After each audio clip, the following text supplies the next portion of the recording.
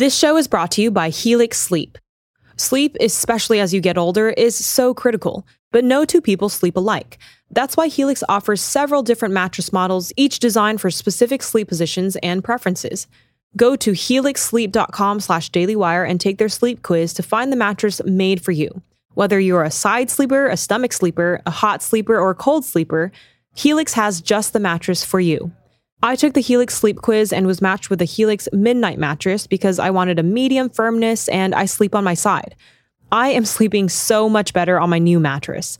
Don't want to take my word for it? Well, Helix has been awarded the #1 mattress picked by GQ and Wired magazine. It's even recommended by multiple leading chiropractors and doctors of sleep medicine as a go-to solution for improving your sleep. Take the quiz and order the perfect mattress right to your door, shipped for free. It's so quick and fun to unbox, and you won't believe how well you'll sleep. All Helix mattresses come with a 100-night trial and a 10 or 15-year warranty. Helix even offers financing options and flexible payment plans. A great night's sleep is never far away. Helix is offering 20% off all mattress orders and a free bedroom bundle for our listeners. Go to helixsleep.com/dailywire and use code HelixPartner20. This is their best offer yet, and it won't last long. That's helixsleep.com/dailywire, code HelixPartner20. Today on the best-selling children's author Matt Walsh show, leftists at St. Louis University have gone to extreme lengths to get my talk tonight canceled. I'll still be there tonight, of course, but first we'll talk about what we've learned from this whole absurd ordeal. Also, Chris Cuomo is suspended from CNN, yet Zoom sex fiend Jeffrey Toobin remains employed. So how do they choose who gets free passes over there and who doesn't? We'll talk about that. And just a day after Jack Dorsey resigned as CEO of Twitter, they've already made a major move to suppress free speech on the platform. Plus, the Jussie Smollett trial begins as new revelations emerge about just how far he went in his race scam. And a CNBC host calls for the military to administer forced vaccinations. I'll talk about all of that and much more today as a best-selling children's author on The Matt Walsh Show.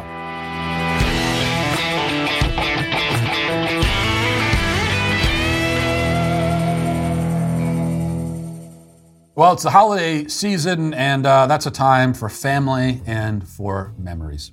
And that's why Legacy Box, this is a great time. If you haven't used Legacy Box yet, or even if you have, this is a great time to think about Legacy Box. Make sure to visit legacybox.com and shop their Cyber Week sale to take an unreal 65% off. Okay, 65%. I don't think you're going to find a deal like that ever again. You got to take advantage of this. Legacy Box is the simple and safe way to preserve your irreplaceable family memories. Their service couldn't be easier. Send in your Legacy Box filled with old home movies and photos, and they will get to work creating a digital collection stored on a thumb drive, DVD, or the cloud. In fact, come to think of it, I have someone in my life who still uses a VCR who maybe could use Legacy Box. It makes a great gift as well. Plus, with their Cyber Week sale, you can have everything preserved at a fraction of the price. Why use Legacy Box? Well, because everything is professionally digitized. Each item is hand digitized by a team of over 200 trained technicians right here in the USA. Their exclusive bar-coded online tracking system provides up to 12 emailed updates along the way. So you got to go to Legacy Box. Legacy Box Cyber Week sale is here, and they're giving our listeners the best deal of the year. Visit legacybox.com/Walsh for an incredible 65% off any size Legacy Box. That's legacybox.com/Walsh for 65% off. Don't wait. This deal will not last. Legacybox.com/Walsh. So I must first of all applaud you for listening to the show today, choosing to expose yourself to me and my words and opinions and ideas. Opinions are, dangerous things, They're very dangerous. And I have lots of opinions, as you probably do too, which makes me a very dangerous man. And that's why my talk tonight at St. Louis University has become such a complicated, controversial, hotly debated affair. I was invited on campus, a Catholic campus, I have to remind you again, to speak words and convey ideas, all of which are words and ideas fully in line with Catholic teaching, by the way. Everything should have followed rather easily and simply from there, you might think. Or you would think that if you're an especially naive sort of person. That's not how it's gone. So before we get to the latest in this saga, let's back up and just review briefly. I was requested to come to SLU and give a speech on December 1st, which is today. And the event was approved by the administration.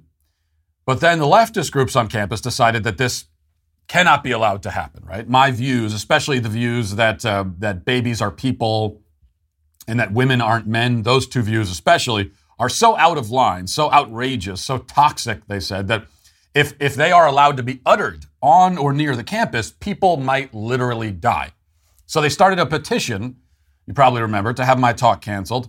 That petition read in part, let's just review this again. Conservative speakers have visited our campus previously without issue. Political discourse is valuable and arguably necessary to our college education. But Matt Walsh is not simply a conservative speaker. He's a threat to women, the LGBTQI plus community, and racial minorities on campus. His Twitter is one example of his dangerous persona. As you can read from his social media, Matt Walsh holds extremely controversial and harmful opinions. For example, he calls feminism rotten at the core and one of the worst things to ever happen to Western civilization. He responds to his dissenters by calling them stupid and morally deranged. He says gender theory is by far the biggest threat in our schools. These extreme statements allow no room for healthy conversation. Instead, they promote dangerous stereotypes. Okay, so they want healthy conversation, and their way to have a healthy conversation is to prevent one side of that conversation from saying anything. Dangerous, harmful, a threat, and this would be the theme. The other theme would be total abject cowardice on the part of the leadership at the school, which has, through every step of the process, reviewed all of its options and steadfastly, consistently chosen the wimpiest, most pathetic, most chicken path possible. And that's why it's responded to the petition. Originally, it responded not by shutting down the talk directly, but by imposing a number of onerous and pointless and out of nowhere COVID restrictions, which would have turned the event into an absurd display while preventing many ticketed audience members from actually attending. Keep in mind that, again, the event was approved, and then it was only after the fact and after the petition that they came back around and said, oh, by the way, we just remembered about COVID, and so we decided that this and that restriction have to be put in place. For example, they told me that I would have to wear a mask while speaking to the audience, and we'd have to check vaccine cards, which wasn't going to happen, to get people in, and we'd have to limit attendance, among other requirements that they invented just for my event. But after I started my own petition, my own competing petition to keep my talk on campus and garnered 20,000 signatures in a day, a new solution arose. The church on campus volunteered to host the talk. And they would host it, they said, without any of the arbitrary restrictions, that were in place if I went somewhere else. So it seemed like everything had worked out. That is until yesterday. On Tuesday afternoon, 300 faculty and staff published a, quote, statement of solidarity demanding that my talk be canceled. So here's a sample of this lengthy missive. And of course, statement of solidarity, this is not a statement of solidarity with the Catholic speaker who's trying to speak on the Catholic campus. No, it's solidarity with the people who don't want me to show up. So here's what they say, in part. Matt Walsh is known for making degrading statements about LGBTQ plus identities, including pathologizing non-cisgendered individuals on multiple occasions. He also has made denigrative remarks that negatively stereotype other marginalized groups, such as on the basis of race. This rhetoric is dangerous, yet part of a pervasive cultural script that condones bigotry to be upheld by the smokescreen of free speech. Free speech is a smokescreen, according to the 300 faculty and staff on this campus. Now, this already sounds so on the nose, so much like a parody of woke snowflakeism that I couldn't blame you for thinking that I made that up. But I didn't, I assure you. This is very much real, and it gets worse. They continue. In his upcoming talk at SLU, Matt Walsh plans on discussing the biological ability to carry a pregnancy in order to ostracize transgender women. Let me read that again. In his upcoming talk at SLU, Matt Walsh plans on discussing the biological ability to carry a pregnancy in order to ostracize transgender women. So if you talk about biological science on campus, that is a conspiracy to ostracize transgender people, is what they're saying. Young transgender people face physical violence and discrimination. They have a disproportionately higher rate of attempted suicide compared to cisgender folks, and the life expectancy of black transgender women is between 35 and 37 years due to compounded layers of trauma. Bringing a speaker on campus that targets this already vulnerable demographic is insensitive considering we have already lost 2 SLU students to suicide since the start of the semester. Additionally, associating childbirth with womanhood is also dangerous. Associating childbirth with womanhood is also dangerous for cisgender women who are unable to carry children, have had 1 or more miscarriages or stillbirths, or do not want to procreate. Childbirth should not determine a person's gender identity, nor should it delegitimize their womanhood. Doing so can be very triggering and lead to mental distress. Again, this sounds made up. It's not. Now, much here warrants comment, I think, but let's focus for just a moment on the mention of suicide on campus. This is where you see how these people are not merely oversensitive. In fact, I think it was always a mistake to refer to this kind of stuff on college campuses as sensitive, being sensitive. That's the last thing they are. These people are sociopaths. Sensitive? I mean, being overly sensitive is a problem because you're overly sensitive. But of all the flaws for a person to have, it's not the worst one. I mean, if you're truly like a sensitive person, then that means that you're, maybe overly empathetic, right? And you feel for other people, and so that that's the kind of thing that you have to have in moderation. And for some people, they have a immoderate amount of that, but that's not the worst thing in the world. That's not the case here. No, this is not an overabundance of empathy. It's the opposite. And you see it by them using suicide. These are evil, depraved people. Because 2 students really did kill themselves on SLU campus. And they, as the administration and the staff, they think nothing of exploiting those deaths to score points against me. Even though I, of course, had nothing to do with those suicides, which I shouldn't even have to say. Those tragedies were in no way at all remotely connected to my talk or me in any way. There's also no indication, as far as I'm aware, that these were trans people, as the letter seems to imply. So this is a gratuitous and shameless effort to wield suicides as a cudgel against me. It's soulless and disgusting.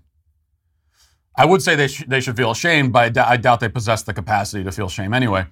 So then it goes on for a long time, and then finally the letter towards the end says, "We want to be clear. Matt Walsh's viewpoints, rhetoric, and tactics do not represent the perspective of the undersigned SLU faculty and staff.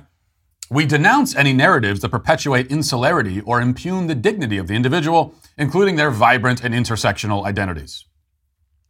So there it is. If you were worried that these people might have written a whole 3 paragraphs without using the phrase intersectional identities, fear not. If you're playing the drinking game, you can take a drink now. They fit that in at the very end. And this last bit of pressure from the faculty and staff apparently was too much for Father Dan White, who's the pastor of the church that had offered to host the event, that had invited me to speak at their church. Yesterday, he sent this email to the event organizers, which was then forwarded to me.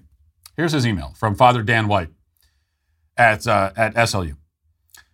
"I need to meet with you today to discuss the cancellation of our ballroom being used as the venue for Matt Walsh's lecture. I apologize for making this last minute, but over the past 2 days, I have had the opportunity to view carefully his Facebook page and YouTube page. His content regarding immigration, communities of color, Muslims, and other important topics is not in keeping with who we are as a parish and as part of the Catholic Church. It is my fault for not doing my due diligence in regards to his background before we booked. I'm sorry for that and for having to make this decision at this late hour." Sure you are, Father. You coward. Now, I would call him a coward, and he is a coward, but I want to distract from the fact that he is also a God-forsaken liar. It's not true that he just reviewed my background over the last few days. I think we can really reasonably assume that he knew who I was and where I was coming from when he originally agreed to have me come talk. He didn't make any new revelations about me or uncover any deep, dark secrets. He simply caved to the mob. And he also lies and defames me when he says that my comments about communities of color and Muslims, etc., are not in keeping with the Catholic Church. What? I mean, what? Muslims? When's the last time I even talked about Muslims? Is it when I talked about Ilhan Omar? Is that so criticizing Ilhan Omar? I can only assume that's the Only time I can remember, like in the last year, saying anything about Muslims, and it was Ilhan Omar specifically, not Muslims. In fact, the point of my comment was that criticizing Ilhan Omar is not a criticism of Muslims because she is not a representative of the entire religion. She is herself. And she herself is a vile, depraved person. So what precisely have I said on any of those topics that falls out of line with the Catholic faith? He can't give an example because it doesn't exist. It just doesn't exist. What have I even said on those topics that's wrong, morally or factually? Again, he can't give an example. But he thinks nothing of throwing me to the wolves, lying, and everything, in order to cater to the emotional demands of a demented, fearful, bullying mob. Now, at the end of all this, I'm still going to give the talk. They put out a petition. They signed a statement. They kicked me out of 2 venues, put a whole bunch of red tape and all kinds of other things in our way. But I'm still going to be there. We secured a 3rd venue now, and so I'll be there tonight. But still, words simply cannot express how pitiful all of this has been. And also quite terrifying. Because, we used to look at all of this kind of thing, the way that college students are coddled and protected from reality and wrapped in swaddling clothes and rocked to sleep and shielded from any ideas or opinions that might threaten to shake them out of their stupor. And we used to look at all that. We used to say, the real world will straighten them out. They're in for a wake-up call soon enough.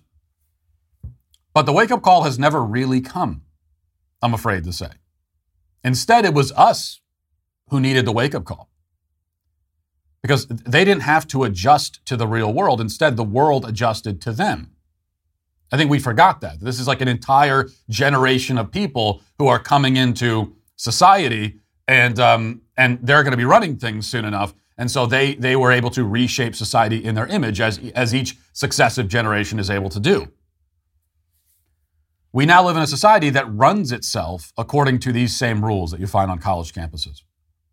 The world didn't make them sane. Rather, they made the world crazy. Or helped. It was a process, in fairness, that was already underway. And that's all the more reason why we can't bend to this madness. They call me dangerous. Anybody else, if you have opinions they don't like, then you're dangerous. We're all dangerous. Well, I embrace that. In fact, I don't deny it. I don't think any of us should. Yeah, sure, I'm dangerous. We should be dangerous. We should be a danger. We should be a threat to this obviously quite fragile worldview that they have constructed. It's very fragile. It cannot withstand any criticism. Forget about criticism. It can't even withstand discussion. So yeah, we should be dangerous to that. And that's why I'll be there tonight, come hell or high water. Now let's get to our 5 headlines.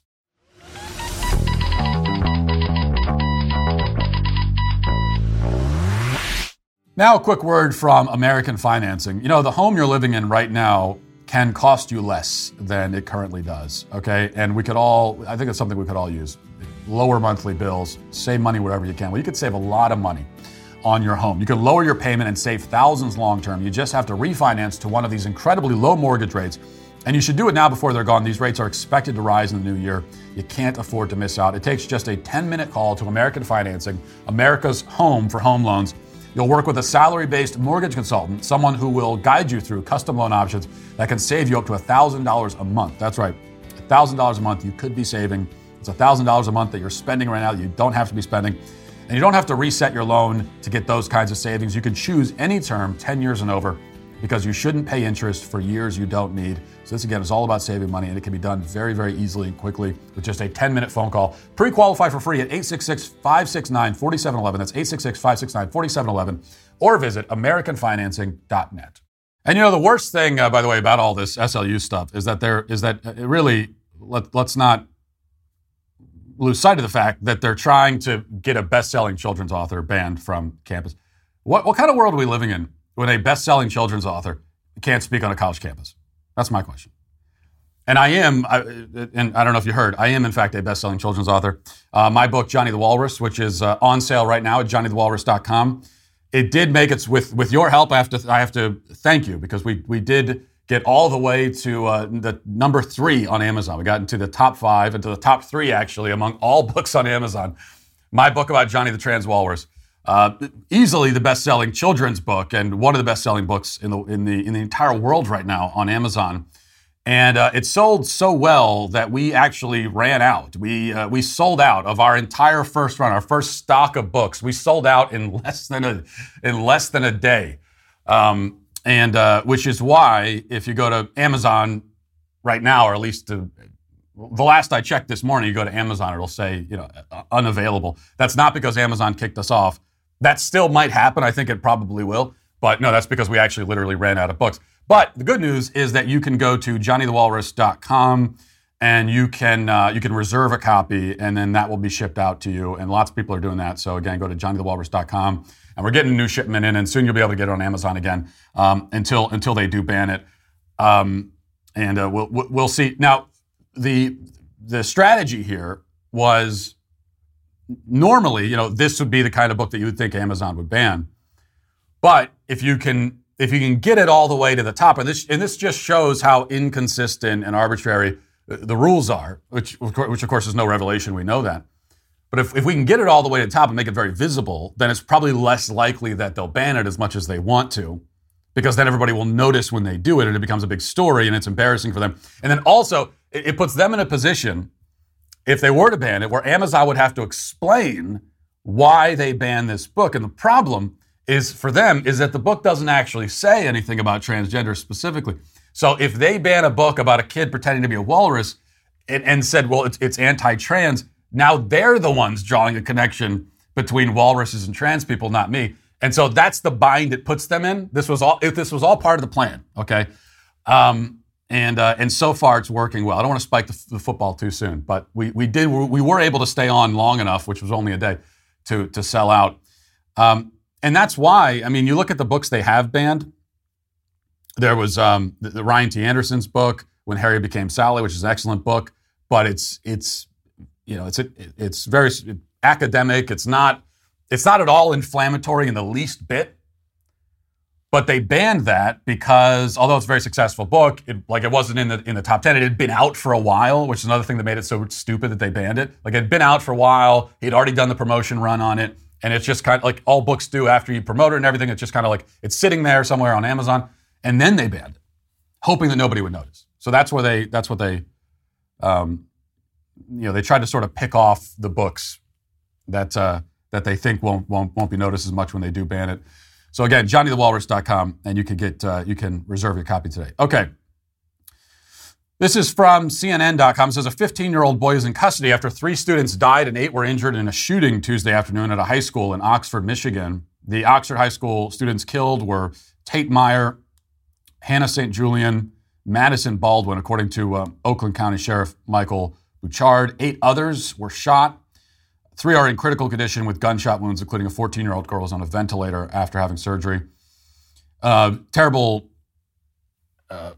story, of course. Not a lot has been released. We haven't been told a lot about the shooter in the case, except that he's a 15-year-old boy. That's I think all we really know right now.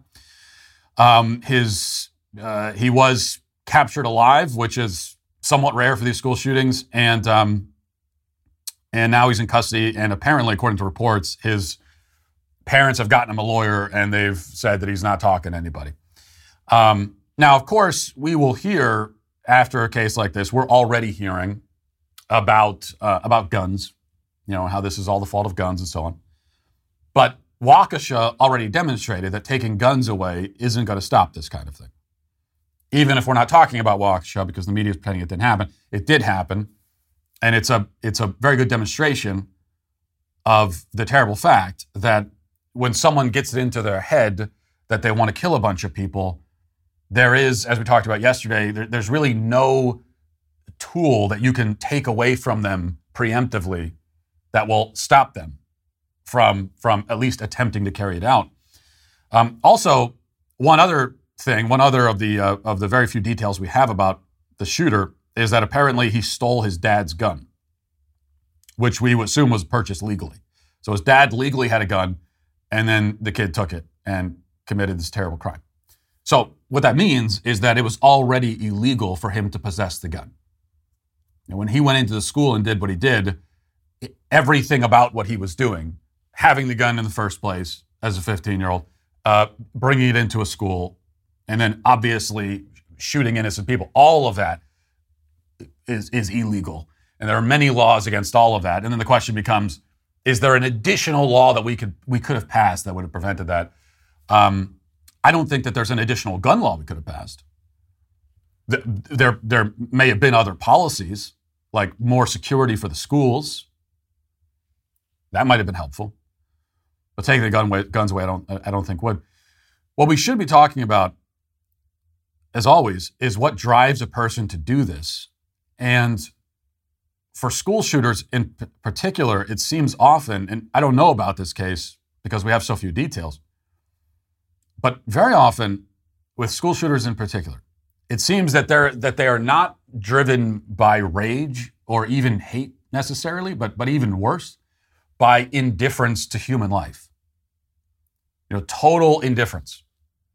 And that's why so often in these cases you hear from the survivors and they tell you the ones that actually saw the shooter, and you have these haunting images of these shooters who so often we're told are sort of casual and almost bored looking as they go around killing people. It's kind of rare with these mass shootings that we're told that the shooter was enraged, spill-flecked, kind of screaming and all that kind of thing.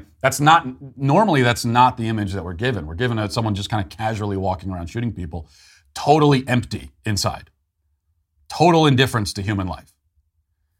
And that is, I believe that is an increasing problem in our society. School shootings are still, fortunately, relatively rare, but there are a lot of very empty, totally indifferent people walking around. And whether there's guns or not, horrible things happen when you have a society full of those kinds of people.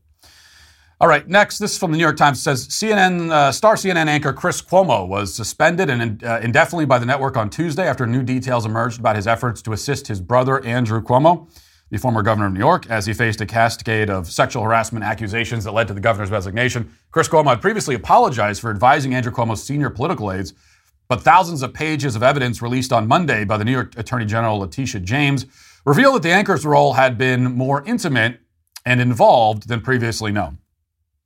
CNN said in a statement on Tuesday, the documents, which we were not privy to before their public release, raised serious questions.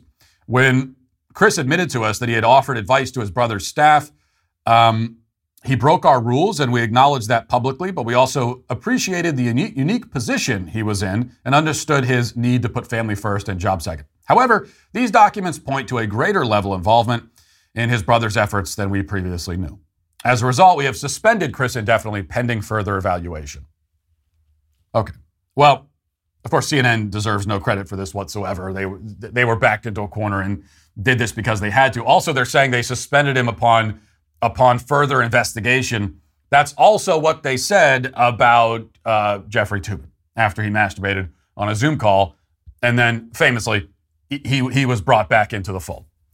So we'll see if a similar thing happens here. If it doesn't, that would be very interesting. Trying to sort through at a place like CNN what exactly gets you canned and what doesn't. If Chris Cuomo is never invited back and his suspension becomes permanent, yet Jeffrey Toobin is still there, then that raises a lot of questions. But one thing we know for sure, as I have to unfortunately remind you, is that Chris Cuomo will be replaced on air, whether permanently or not. And I suspect it will be permanent. And the reason I think it's permanent is because they're going to find, just like they did in New York with his brother, get rid of Andrew Cuomo, he was bad enough, bring in Kathy Hochul, she's even worse, crazier, more far left, more ideological, or at least more willing to be a puppet for the far left in her state. And they're going to do something like that now with Chris Cuomo's slot on CNN. I mean, the good news is that nobody watches it. Nobody watched Chris Cuomo to begin with. Nobody will watch his replacement, but even so, they're going to find someone, I guarantee you, far more obnoxious. It seems hard to believe, but they will. Someone far more obnoxious and certainly far more farther to the left than Chris Cuomo was. They're going to get, my prediction is they're going to get their own kind of Joy Reid type person. Maybe Joy Reid herself, maybe, who knows? But it'll be somebody like that they have to replace Chris Cuomo. Because as we know, the rule here is that these institutions, as we've reviewed, they only ever go to the left. They never go to the right. They are on a sort of conveyor belt that is moving perpetually to the left. And they never get rid of anybody. They never turn on their own unless there's someone farther to the left waiting in the wings. That's the only time they'll do it. All right, what else we got here? I'm trying to pull this up. Twitter, speaking of going further to the left, we know Jack Dorsey stepped down from his position as CEO of Twitter. And that was another occasion where I had to be the cynical guy and the person focusing on the dark cloud within the silver lining and say that, Jack Dorsey was probably not great for free speech and all that kind of stuff, but it's going to get worse with him gone. And so within a day, here's the announcement from Twitter Safety. They published this yesterday on Twitter. It says, sharing images is an important part of folks' experience on Twitter. People should have a choice in determining whether or not a photo is shared publicly. To that end, we are expanding the scope of our private information policy. Beginning today, we will not allow the sharing of private media, such as images or videos of private individuals, without their consent. Publishing people's private info is also prohibited under the policy, as is threatening or incentivizing others to do so. What does this mean? Well, what it means is Project Veritas is gone. This is very specifically targeted at Project Veritas. They don't say that, but they might as well. And also, it's not a coincidence that this is happening, number one, right after Jack Dorsey leaves, but number two, right after the Rittenhouse trial, which did not go the way that Twitter obviously wanted. And the Rittenhouse trial was a story about independent media. Really, the heroes of that story were the independent journalists who caught all this on film. If those cameras were not there, Rittenhouse's defense attorney said this on Fox after the trial, that Kyle is very, very grateful that the cameras were there. And that's one of the ways that you know someone's innocent most of the time, is if something happens and they're happy that it was caught on camera, it's a pretty good indication that they're innocent. If that was not caught on camera, if those independent journalists with the Daily Caller and other outlets had not been there, then Kyle Rittenhouse is going to jail for the rest of his life. Because all we would have is the corporate media version of events. We would have a he said, and as far as that goes, Rittenhouse was outnumbered by Antifa and BLM. They were the primary ones there. So we'd have their story, and we would have the corporate media story. Really, it would be the BLM story as filtered through, as told by the corporate media, and we would have nothing else, and then Rittenhouse is done. So Twitter doesn't want that anymore, and now they've put this policy in place, which means no more of that, no more independent journalists capturing inconvenient things on camera, no more Project Veritas capturing a lot of very inconvenient things, inconvenient for the far-left narrative, on camera. But you read the policy and you think, well, hold on a second. Wouldn't this also apply to a lot of the police videos that we've seen? What about George Floyd? Derek Chauvin didn't, as far as I know, didn't consent for those videos to be out there. So the next time there's a high-profile police shooting or somebody dies in police custody and it's caught on camera, can the police say, hey, I didn't consent to this? Well, no, of course not. Because the rules are vague. And the ambiguity is the point. So what they're doing, what Twitter does, is they set the rules up. And then, they put it in the fine print that it, of course, will be up to them to decide who has violated these rules and how we define all of these things. Even something like privacy. Is this a private individual? Is this a private thing that's happening? Is it, how do we define that? Well, it'll be up to them. And that's the whole point. So it puts them in a position where they can get rid of Project Veritas and they can kick the independent journalists off the payroll. I mean, off of the, they're not on the payroll. The corporate media is more on the payroll. They could kick the independent journalists off the platform. But then they can use their judgment and their discernment to decide when those rules do not apply. And I think we can guess when that's going to happen. All right, next, the Jussie Smollett trial is beginning. This is from Fox. It says Jussie Smollett, because we're getting more revelations about what exactly Smollett did and what went into this scam. So here's the latest. Jussie Smollett was allegedly seen on video conducting a dry run of his attack the day before it took place, further lending credence to the prosecution's claim that he orchestrated the whole thing. During opening arguments on Monday, Special Prosecutor Dan Webb told the jury that Smollett was upset that a threatening hate letter that was sent to the studio behind Empire wasn't taken seriously enough. And by the way, that hate letter was almost certainly written by Smollett himself, it would seem. So Smollett sent the hate letter to himself and nobody cared, and he got upset. And so he said, okay, now we got to take it one step further. And as a result, Webb is hoping to convince the jury that the actor hired brothers Abimbola and Ola Binjo. I don't even know why do I try with names anymore? We'll just call them brothers A and O.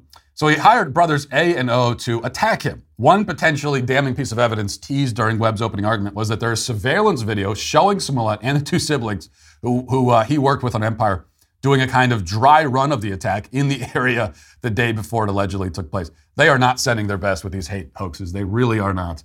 Thankfully, so it's always so obvious when they are hoaxes. He was on camera. I'm trying to wrap my head around this. He knew the security cameras were there, and that's why he staged it there, and that's why rather than simply not involving anybody else and just saying it happened to him. That would have been the smarter move, by the way. Don't do it on camera. Just don't involve anybody else. Just claim that it happened, and nobody will be able to prove that it didn't. Yet when you involve other people and you intentionally do it on camera, now you're providing evidence that can be turned against you. So he knew the cameras were there, and yet he still showed up with those brothers the day before to do a dry run of the attack. My God. Just for fun, can we play, I have the video queued up. This is just for fun, a trip down memory lane as we get to this trial. Let's play the video of Jussie Smollett. This was the now infamous interview right after the supposed attack where he's talking about the trauma that he suffered. And it's always a lot of fun and pretty hilarious. Let's watch that again. I heard, as I was crossing the intersection, I heard Empire. And I don't answer to Empire. My name ain't Empire. And I didn't answer. I kept walking, and then I heard Empire. So I turned around and I said, "The did you just say to me?" And I see the attacker masked, and he said, "This MAGA country," punches me right in the face. So I punched his ass back. And then we started tussling. It was very icy, and we ended up tussling by the stairs. Fighting. There was a second person involved who was kicking me in my back. And then it just stopped. And they ran off. And I saw where they ran. And the phone was in my pocket, but it had fallen out. And it was sitting there. And my manager was still on the phone. So I picked up the phone and I said, "Brandon." And he's like, "What's going on?" And I said, "I was just jumped." And then I look down and I see that there's a rope around my neck. So what you see in a video like that, what we have to remember is, number one, speaking of sociopaths, this is a sociopath. It's funny that he's so stupid, but this is a sociopath. And also, it's not just a hoax. I think I was using the word hoax before.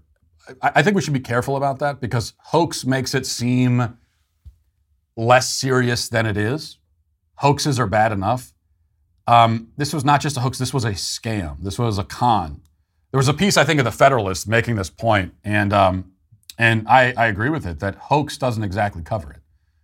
This was a con that he had worked out, very stupid, yet very, very intricate, and he was involving other people, and he had both a political, ideological, and financial motive behind it.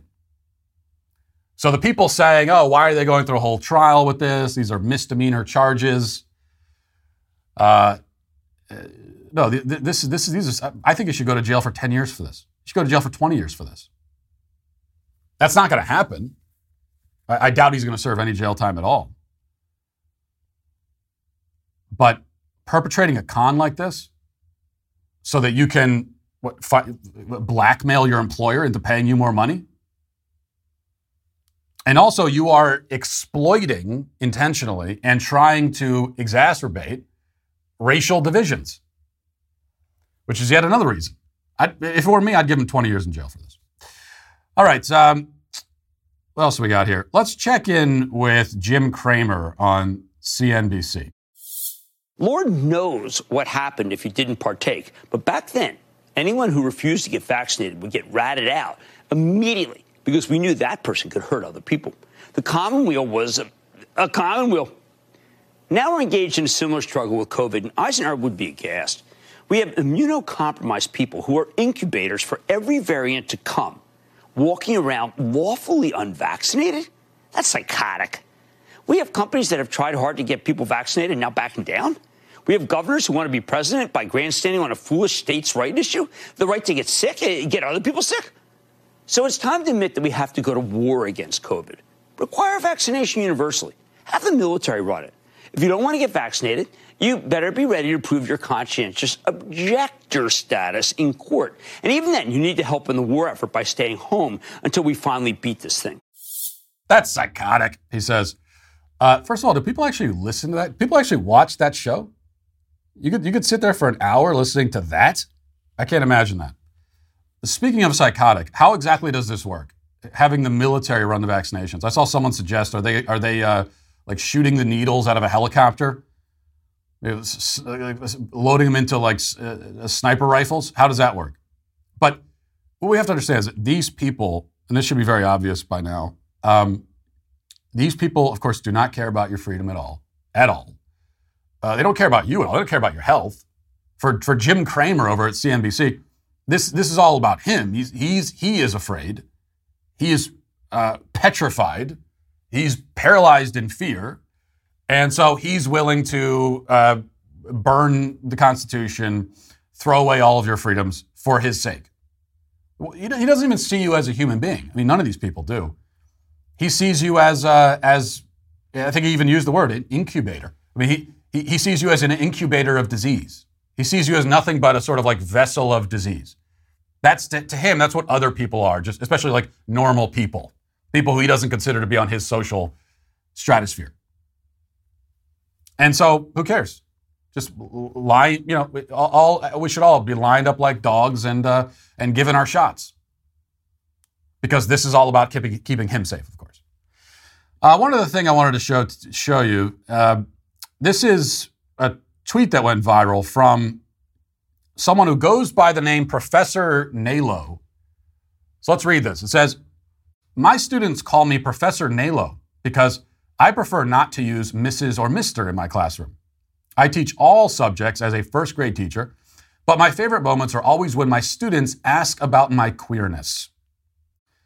She continues, "I was asked recently during a podcast interview why I don't use Mrs. or Mr. to refer to myself, and I asked her why I needed to. She said, 'Don't you think it'll be hard for children to adjust?' But the truth is, it has never been children that struggle with adjusting to the complexities of human experience. My students are 6 to 7 years old, and they're steeped in the magic of curiosity. My students know about and have met my wife at school. They know I'm queer, and the turtles will call anybody out for calling me Mrs. Anything. I told them my story once and never needed to say it again. If only adults adjusted as quickly and easily, it may save many of our lives." And then she continues from there. This is another perfect example of what I've said before about the non-binary phenomenon. Many different words you could use to describe it, but this is just narcissism by another name. This is a kind of like sexualized narcissism. And we see that first and foremost because she's a first grade teacher calling herself a professor. So that's leaving aside Mr. and Mrs. and non-binary. She goes by professor teaching first grade students, which is something that like literally anybody can teach first graders. And if you have first graders yourself, you probably should teach them yourself rather than sending them to Professor Nalo so that they can talk about her queerness. This is narcissism. This is you always find that when they start talking about why I don't identify with the labels, and you're always going to hear, as we do in the Twitter thread there, about the complexity. My personal inner experience is so complex. I'm such an interesting, fascinating, many-layered individual.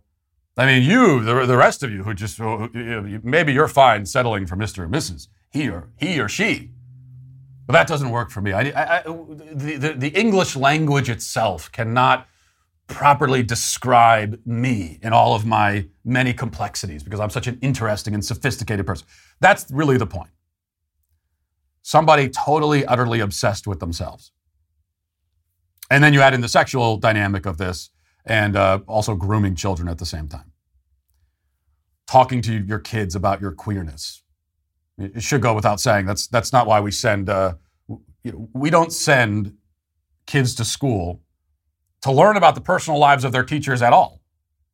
And when I went to school, I didn't know anything about any of my teachers. I didn't really even know their first names. It always seemed weird to me that they had first names.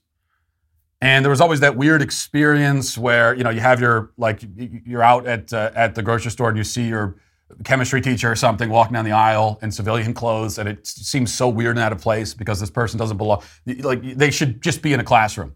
That's how you think of them. It's not about their personal experiences.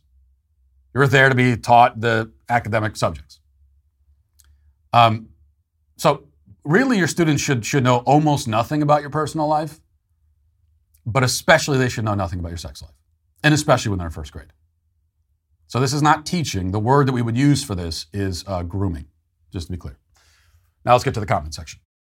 Daily cancellations are the law and order of the day. We the sweet baby gang. All right, this is from Blair. Says, wow, such sage advice from someone with absolutely no experience. When Lauren Boebert got fed up with how things were going here in Colorado, she did something about it. Throwing her hat in the ring to represent us in an increasingly purple state wasn't easy. She's fighting the good fight for us. Sometimes it requires she play the game. When the going gets tough, would you advise stand your ground or retreat to more friendly confines like Tennessee? Okay, so this is someone, and not the only comment, upset with me for taking Lauren Boebert to task for apologizing to Ilhan Omar.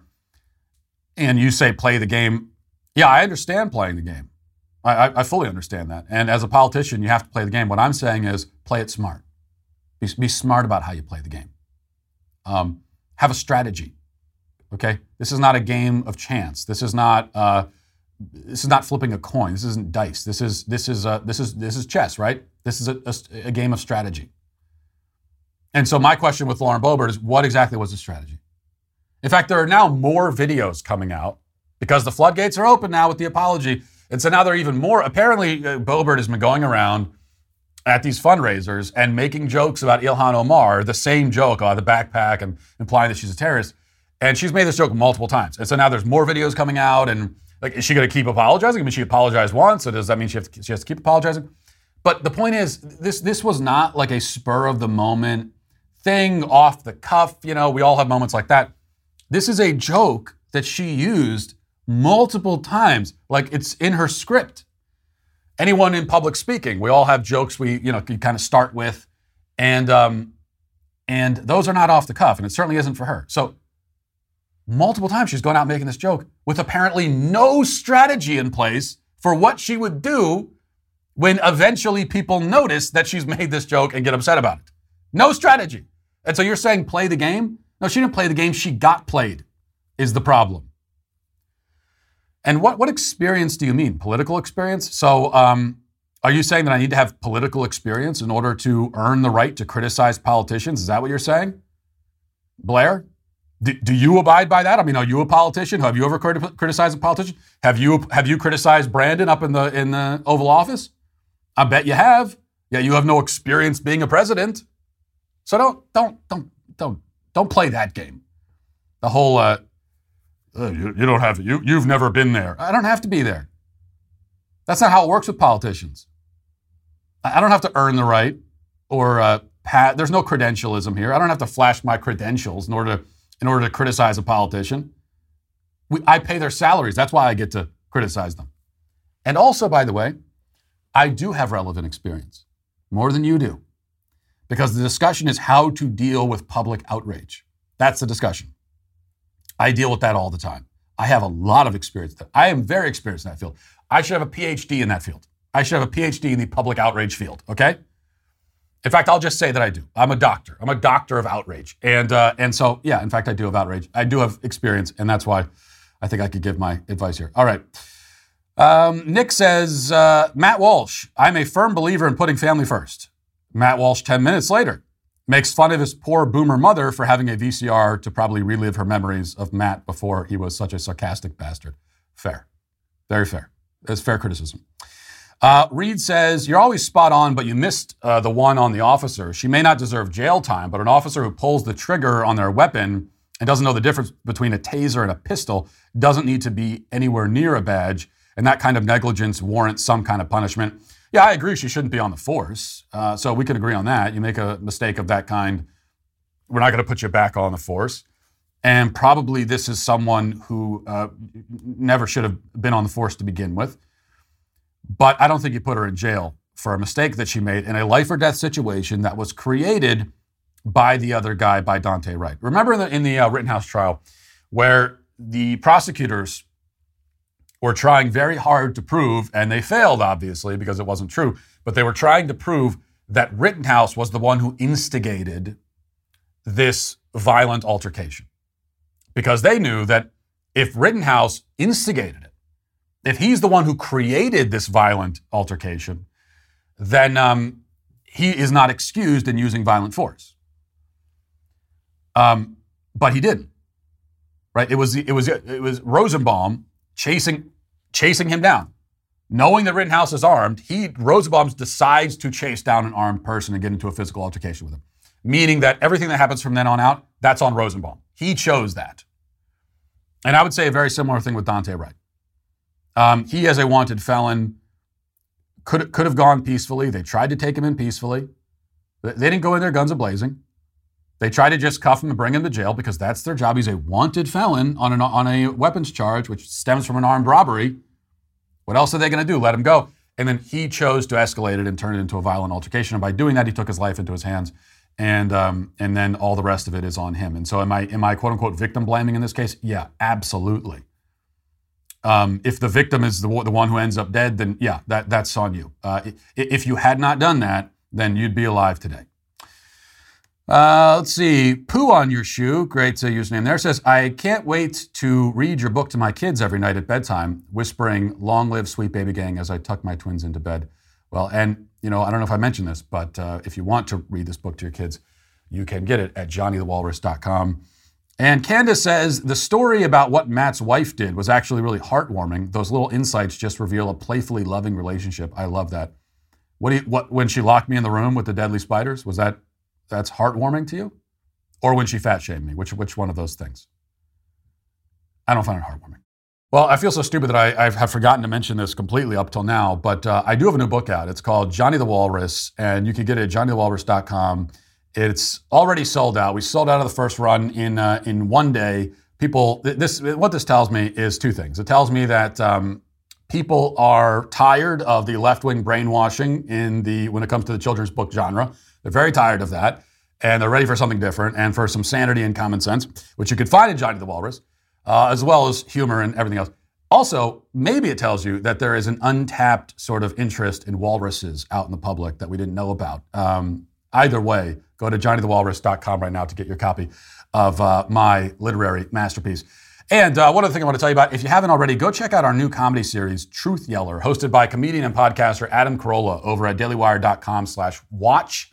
That's dailywire.com/watch. In each episode of Truth Yeller, Adam invites a celebrity guest to join him for an evening of stand-up comedy, improv, and interview, all in front of a maskless live audience. The first two episodes are available now, with the first episode starring none other than Jay Leno. Adam's most recent episode dropped on Monday, titled Unacceptable Aromas on Airplanes and When to Pour Your Beer into Your Lap. In this episode, Adam gets a little offensive, just a little bit, tells a lot of truth and sets the record straight on no smoking laws. Rob Riggle, the comedian from 21 Jump Street and Step Brothers, joins him to do a little bit of stand-up of his own. And the live audience loses it when Adam gets an improv request that he can't refuse. This is a great show. You can watch it yourself. These are the kinds of things we're doing at the Daily Wire. No one else is doing anything like this. So go to dailywire.com/watch and enjoy. Now let's get to our daily cancellation. So there is no question that I use this segment sometimes, and I mean the whole show sometimes, to complain about unpleasant personal experiences that I have. And I'm not defending that choice. I'm just confessing to it. What I want to talk about today is somewhat in that vein, I admit, but I'd like to extend the conversation beyond my annoyance and identify the larger themes at work here. So with that in mind, today I am canceling the TSA. Especially I'm canceling one particular TSA agent who I encountered yesterday, though she is not unlike many other TSA agents that I run across in my travels very frequently. So let's set the scene here. I was in Nashville Airport on our way to DC. And I was in the most debasing and humiliating stage of the debasing and humiliating security process. Because this is the stage where you stand at the conveyor belt and you hurriedly remove apparently dangerous items of clothing like your shoes and your belt and your jacket and everything. And to make this process all the less efficient, different airports and different TSA crews have different demands and requirements during this stage. Sometimes you're told to put everything into trays. Sometimes you're supposed to put only some things in trays and the rest directly on the belt. Sometimes they want laptops in a separate tray. Sometimes they don't. Sometimes they tell you to put everything together. If you're wearing a hat, some agents will tell you to take it off. Some will tell you to keep it on. Airport security has been unnecessarily farmed out to the federal government, which means that if you didn't know anything about the federal government, you might think that the one advantage to having the federal government do everything at all of these airports is that there would at least be uniformity from place to place. But if you do know something about the federal government, you know that the only thing consistent and uniform about it is that it is incompetent everywhere. And that's certainly the TSA. What this all means is that even someone who travels a lot like myself can still get tripped up from time to time, can still get some of the steps wrong occasionally. But people who are not seasoned travelers won't necessarily have any idea what they're supposed to do. What item of clothing is supposed to come off, what is supposed to stay on, what goes in what bin, and so forth. And this means that the TSA agents have to explain it to the passengers. Now, this is no doubt a tedious and thankless job, but it's quite literally the job they signed up for. It may be boring, but it's not difficult. All they have to do is stand there and clear up any bin or clothing-related confusions that may arise. That's all they have to do. And yet we find so often, not all the time, but often, that these government workers who applied for this job, signed up for this job, chose to do this job, are still put out about the fact that they have to do the job they're getting paid to do. They're impatient with confused travelers who are understandably sometimes flustered by the fact that we're all being treated like suspected criminals just because we want to board a plane. The TSA agents are often, irritated and annoyed, and sometimes far beyond that. And yesterday I encountered one who was in the latter group. So as I stood at the conveyor belt, shoeless and beltless, the older woman in front of me, elderly woman, she was moving a little bit slower, which is fine. Fine with me anyway, not with the agent. Apparently the old woman hadn't removed her jacket fast enough. So the agent started screaming directly in the older woman's face. I mean, screaming directly in her face, okay? Said, take off your outer garment. Take off your outer garment. Screaming at her to take off her clothes. Nothing weird about that. And I would have thought that her demeanor and approach was a little aggressive, even if she was like performing cavity searches on new inmates at a maximum security prison. But she wasn't dealing with inmates. She's dealing with an old woman who simply wants to go through security and go about her day and get on a plane. That's it. So the lady eventually got her jacket off and walked through. I didn't really want to get into an argument with a TSA agent, but my desire to not get involved in an argument with a TSA agent kind of is overridden by my total contempt for overbearing, power-tripping government employees. So I said to the TSA agent as I was walking through, I said, oh, having a bad day, huh? And she said gruffly, busy day. And I said, so does that mean that you don't have to treat people with respect because you're busy? And she acted like she didn't hear what I said, so I said it again. And at this point, she, somewhat hilariously, she took her badge off and she waved it in my face. And she says, you want to wear this? The truth is, the last thing I would want to do is wear that badge and get paid $11 an hour to scream at old ladies for not taking their clothes off fast enough. But I told her, no, I don't want to wear the badge. But the badge doesn't give her a pass. She should still treat people like human beings. I think really reasonable. She muttered something that I couldn't hear, and I just kept walking through. Now, as I said, she's far from the first TSA agent to behave this way, though she was perhaps a bit more egregious than most. And this is what makes the whole TSA experience so grating and soul-crushing and dehumanizing. First of all, none of these people should be there, okay? There is no reason for the TSA to exist. It came into being in response to 9/11.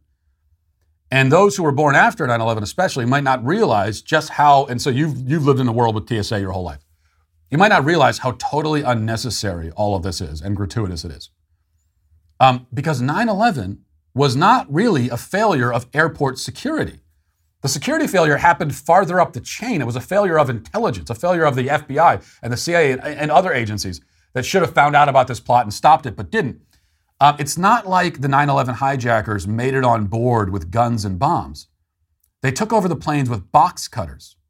But guess what? Box cutters were legal on planes at the time. The FAA allowed blades of 4 inches or less on planes before 9/11. I know it sounds hard to believe, given that if you've lived in this world where you can't even bring nail clippers on planes, but before 9/11, you could bring a knife on a plane. It was legal.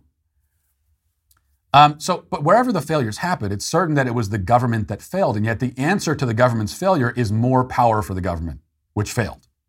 Now, as a consequence of that failure, we all must go through this embarrassing security theater every time we want to fly. So much of our lives, of course, have become theater, especially in the COVID world. Government officials have become like priests instructing us to perform this or that ritual whose practical utility is dubious at best. The other thing that we find in these kinds of experiences is that the old adage about the corrupting influence of power is true, and that it doesn't really have to be all that much power to corrupt somebody. The woman standing by the conveyor belt, waving her badge around, had power that did not extend beyond the spot where she was standing. So you are in her grip for about 20 seconds as you stand by the x-ray machine taking your shoes off. And she is going to milk that 20 seconds for everything it's worth. Even the tiniest bit of power granted to a person for the shortest amount of time in the most limited capacity can still go directly to their heads. So how do you end up with, historically someone like Hitler or Stalin? Well, that's easy to understand. If some human beings can become ruthless tyrants because you gave them the power to make strangers take their shoes off at the airport, imagine what that same person might do with an army at their disposal. Tyrants come in all shapes and sizes, and you can find them anywhere, I think is the point. One other point that I've been thinking about at the airports.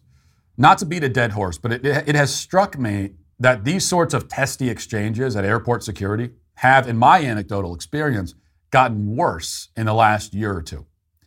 And you might theorize many different reasons for that, but I can't help but wonder whether the masks contribute to it.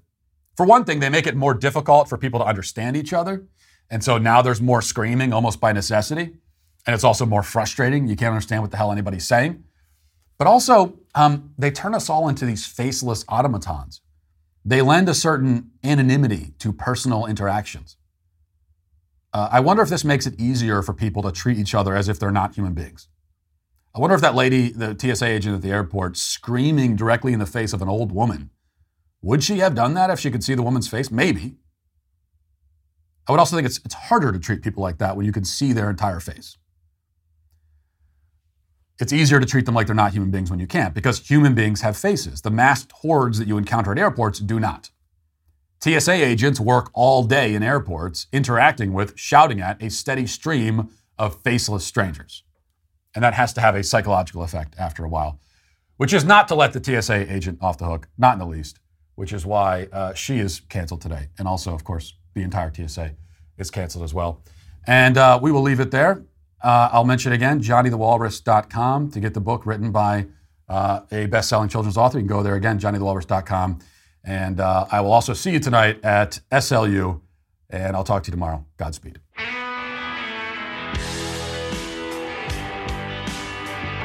Well, if you enjoyed this episode, don't forget to subscribe. And if you want to help spread the word, please give us a 5-star review. Also, tell your friends to subscribe as well. We're available on Apple Podcasts, Spotify, wherever you listen to podcasts, we're there. Also, be sure to check out the other Daily Wire podcasts, including The Ben Shapiro Show, Michael Knowles Show, The Andrew Klavan Show. Thanks for listening. The Matt Walsh Show is produced by Sean Hampton, executive producer Jeremy Boring. Our supervising producer is Mathis Glover. Our technical director is Austin Stevens. Production manager Pavel Vodowski. The show is edited by Ali Hinkle. Our audio is mixed by Mike Coromina. Hair and makeup is done by Cherokee Hart. And our production coordinator is McKenna Waters. The Matt Walsh Show is a Daily Wire production. Copyright Daily Wire 2021. John Bickley here, Daily Wire Editor-in-Chief. Wake up every morning with our new show, Morning Wire. On today's episode, the trial of Jussie Smollett begins, the Supreme Court considers a case that could overturn Roe v. Wade, and new revelations from the Hunter Biden laptop. Join us and get the facts first on the news you need to know with our show, Morning Wire.